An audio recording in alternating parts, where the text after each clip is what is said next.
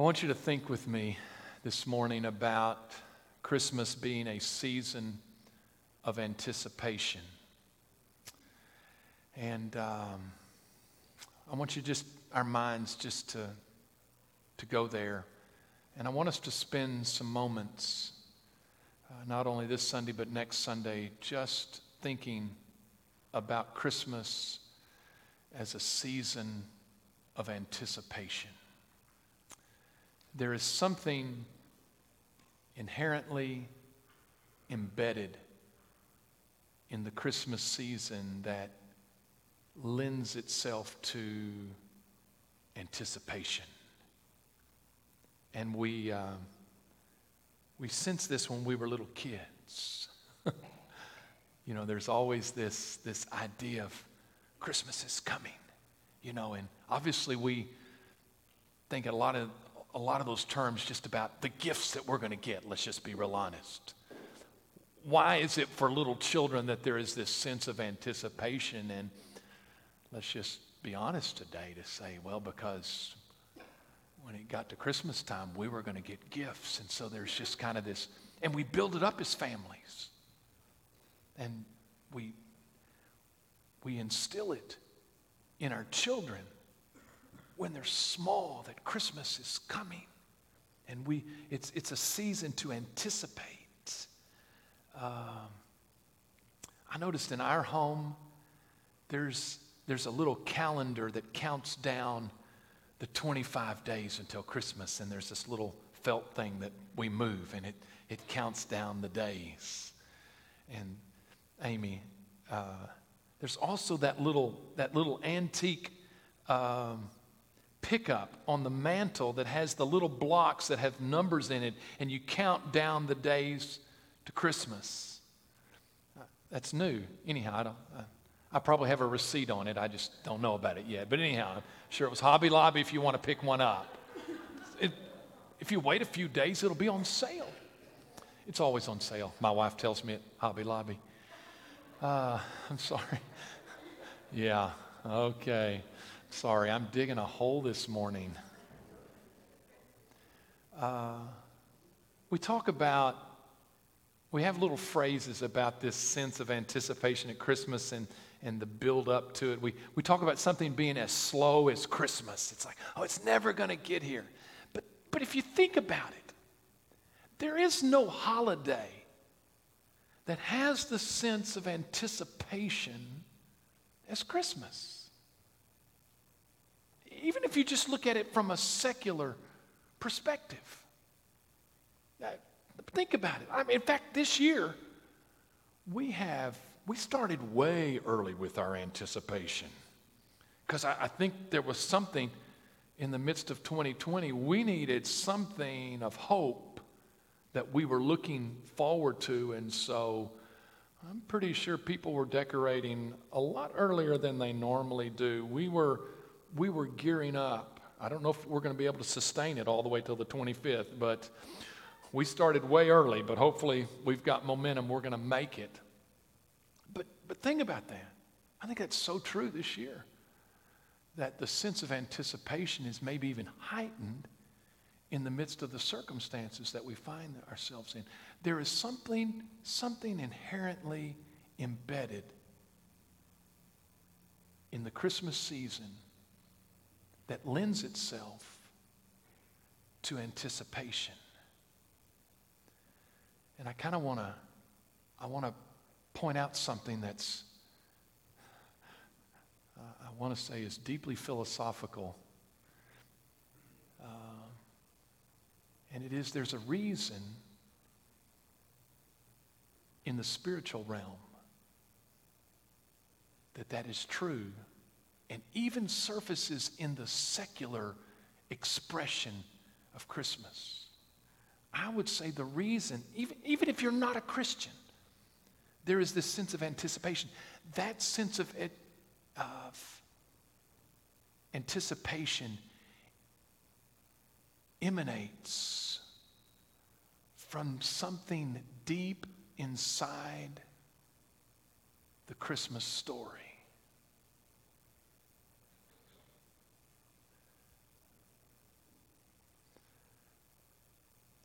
I need you to think about that.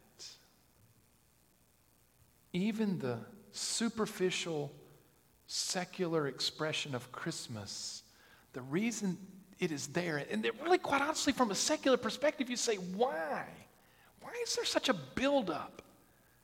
And I would say because spiritually deeply embedded in the Christmas story, there is something that lends itself to anticipation.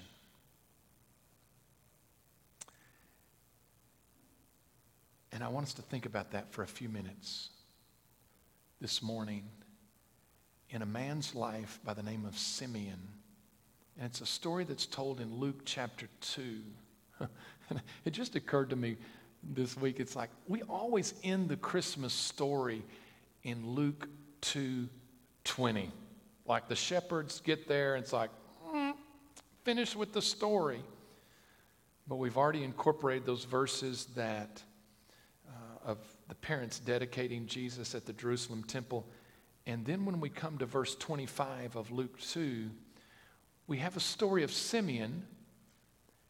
And then it's starting in verse 36. Next Sunday, we're going to see a few verses on a lady by the name of Anna.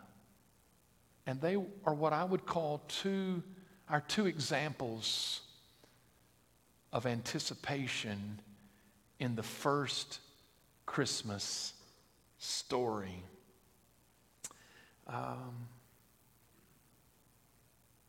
Here's my point as we think about a season of anticipation.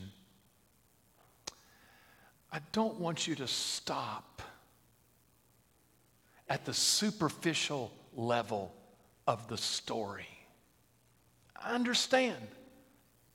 There's something about the season that lends itself to this anticipation, but if we're not careful, we will stop at the superficial level that it's just an exciting time where we get gifts and family and all this stuff that we anticipate and it's coming, and we do not delve into the deeper aspect of the spiritual side of the story, that there's something embedded in the story that lends itself to this sense of anticipation and makes this a season of anticipation. Don't stop at the superficial.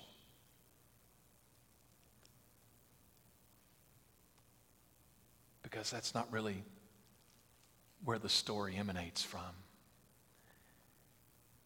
It emanates at a deeper spiritual level. The story is told of Simeon. I told you I was going to be a short sermon, didn't I? Yeah. Okay, let's see how that goes. We better read our scripture is my point. Luke chapter 2, verses 25 through 35. Hey, I'll read it real slow so I don't have to read it a second time, okay? Are you with me? If you give me a few minutes, okay? If I'm asking for a shorter time, then let's really focus. Luke 2, 25 through 35. And behold, there was a man in Jerusalem whose name was Simeon. And this man was just and devout. And actually, here's our phrase: waiting for the consolation of Israel. We're going to have to come back to that. And the Holy Spirit was upon him. And it had been revealed to him by the Holy Spirit that he would not see death before he had seen the Lord's Christ. So he came by the Spirit into the temple. And when the parents brought in the child Jesus to do for him according to the custom of the law, he, Simeon, took him up in his arms and blessed God and said, Lord, now you are letting your servant depart in peace according to your word. For my eyes have seen your salvation, which you have prepared before the face of all peoples, a light to bring revelation to the Gentiles and the glory of your people Israel. And Joseph and his mother marveled at those things which were spoken of him. Then Simeon blessed them and said to Mary his mother, Behold, this child is destined for the fall and rising of many in Israel, and for a sign which shall be spoken against. Then parenthetically, yes, a sword will pierce through your soul also, that the thoughts of many hearts may be revealed. Our first example of a person who lived in what I would call holy anticipation is Simeon. And if I had to break down the word anticipation, and we see both of these aspects in Simeon's story, anticipation is two words to me: waiting and hoping. We could even say anticipation is waiting in hope. That's what I see in Simeon. Let's take the first word, which gives the time element to Simeon's story. It was about waiting. You've listened to the verses. I know y'all haven't probably read them before this week. Simeon was waiting. Now, partly he was waiting because he was in the Jewish faith. He was a devout man. He would have known the scriptures. And the Old Testament scriptures had prophesied that there was a Messiah who was to come.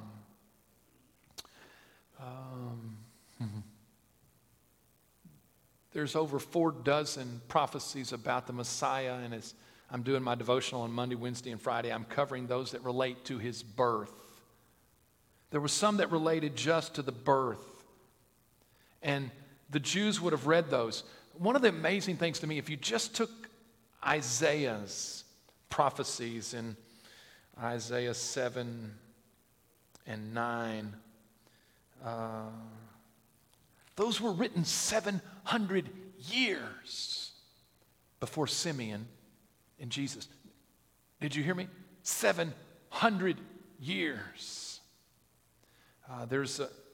We know that this was in the mind of Simeon, what God had said, because he quotes this later in Isaiah 9:2, not a very prominent messianic prophecy as far as the Christmas story, but it says in Isaiah 9:2, the people who walked in darkness have seen a great light.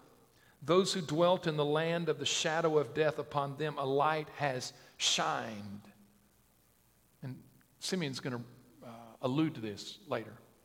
So what I'm saying is, Simeon is a good Jew, a devout man, would have been waiting. Think about it. They as a people had waited 700 years just since the prophecies of Isaiah. And for 400 years, there had been no prophetic word. In fact, the last prophetic word was in Malachi. And in chapter 3, it talks about this figure that will come to the temple. This messianic figure will come to the temple. Wait, he is coming to the temple. So all the Jews were waiting on this. Specifically, Simeon, though, has something even more significant to him, because the Holy Spirit had revealed to him that he would see with his physical eyes the Messiah. It says that in verse 26. So, yes, there's the prophecies, but it's been hundreds and hundreds of years. But Simeon is told by the Holy Spirit that he will see the Messiah before he dies. And we have to assume that he is led by the Holy Spirit, verse 27, to come to the temple that day when Mary and Joseph come with the child. And so part of Simeon's anticipation is his waiting, but the other part is not a time element, but it is a heart element, is that he was waiting in hope. And this ties into that phrase in verse 25 that says he was waiting for the consolation of Israel. Obviously, you see the word waiting there. But this phrase, consolation of Israel, is a messianic term that speaks of the peace that the Messiah will bring. The Messiah is bringing peace, and this is, I don't know how to describe it. It's a messianic phrase. He is waiting for the consolation of Israel. When the Messiah will bring peace, the consolation to his people. He's waiting for this. So anticipation is not just that we are waiting, but we were waiting, hoping for something better, greater, more significant than our present circumstances. So anticipation is generally we think is a positive term. And the thing is in the midst of the waiting, I believe that Simeon was a man of faith, and so his waiting turns into hope because he is hoping for what God has said he will do.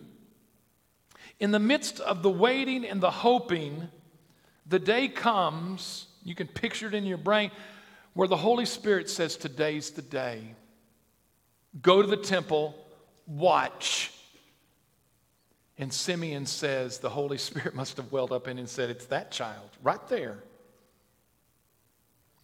And the thing in the story that I love is it erupts into a worship experience for Simeon. He has waited, his people have waited hundreds of years. I don't know how old Simeon is. We get this idea as he's an old man. Maybe we associate him with the story of Anna that comes after that. We're not actually told that. He's just told, you're not going to die until you see the Messiah. But surely it had gone on for years. And he has waited, and he has been hoping for this thing that God will do in bringing about his word.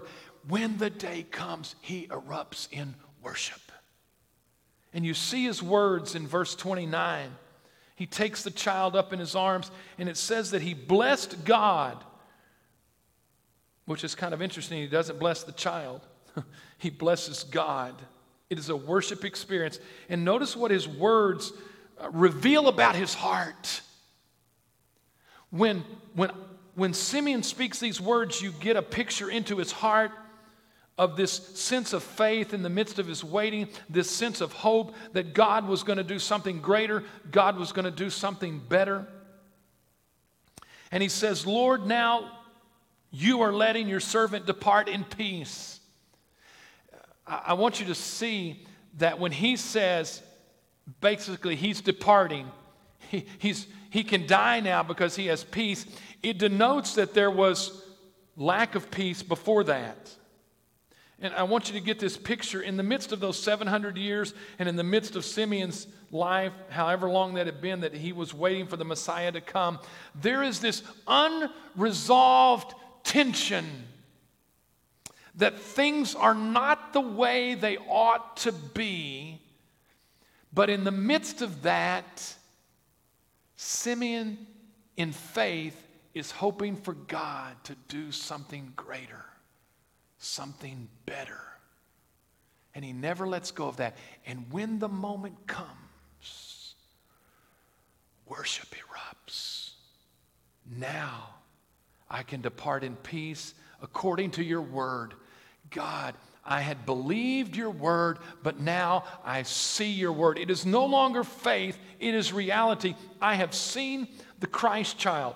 Verse 30, for my eyes have seen your salvation, the salvation, God, that you have brought. He doubles down on that thought in verse 31 when he says, which you have prepared.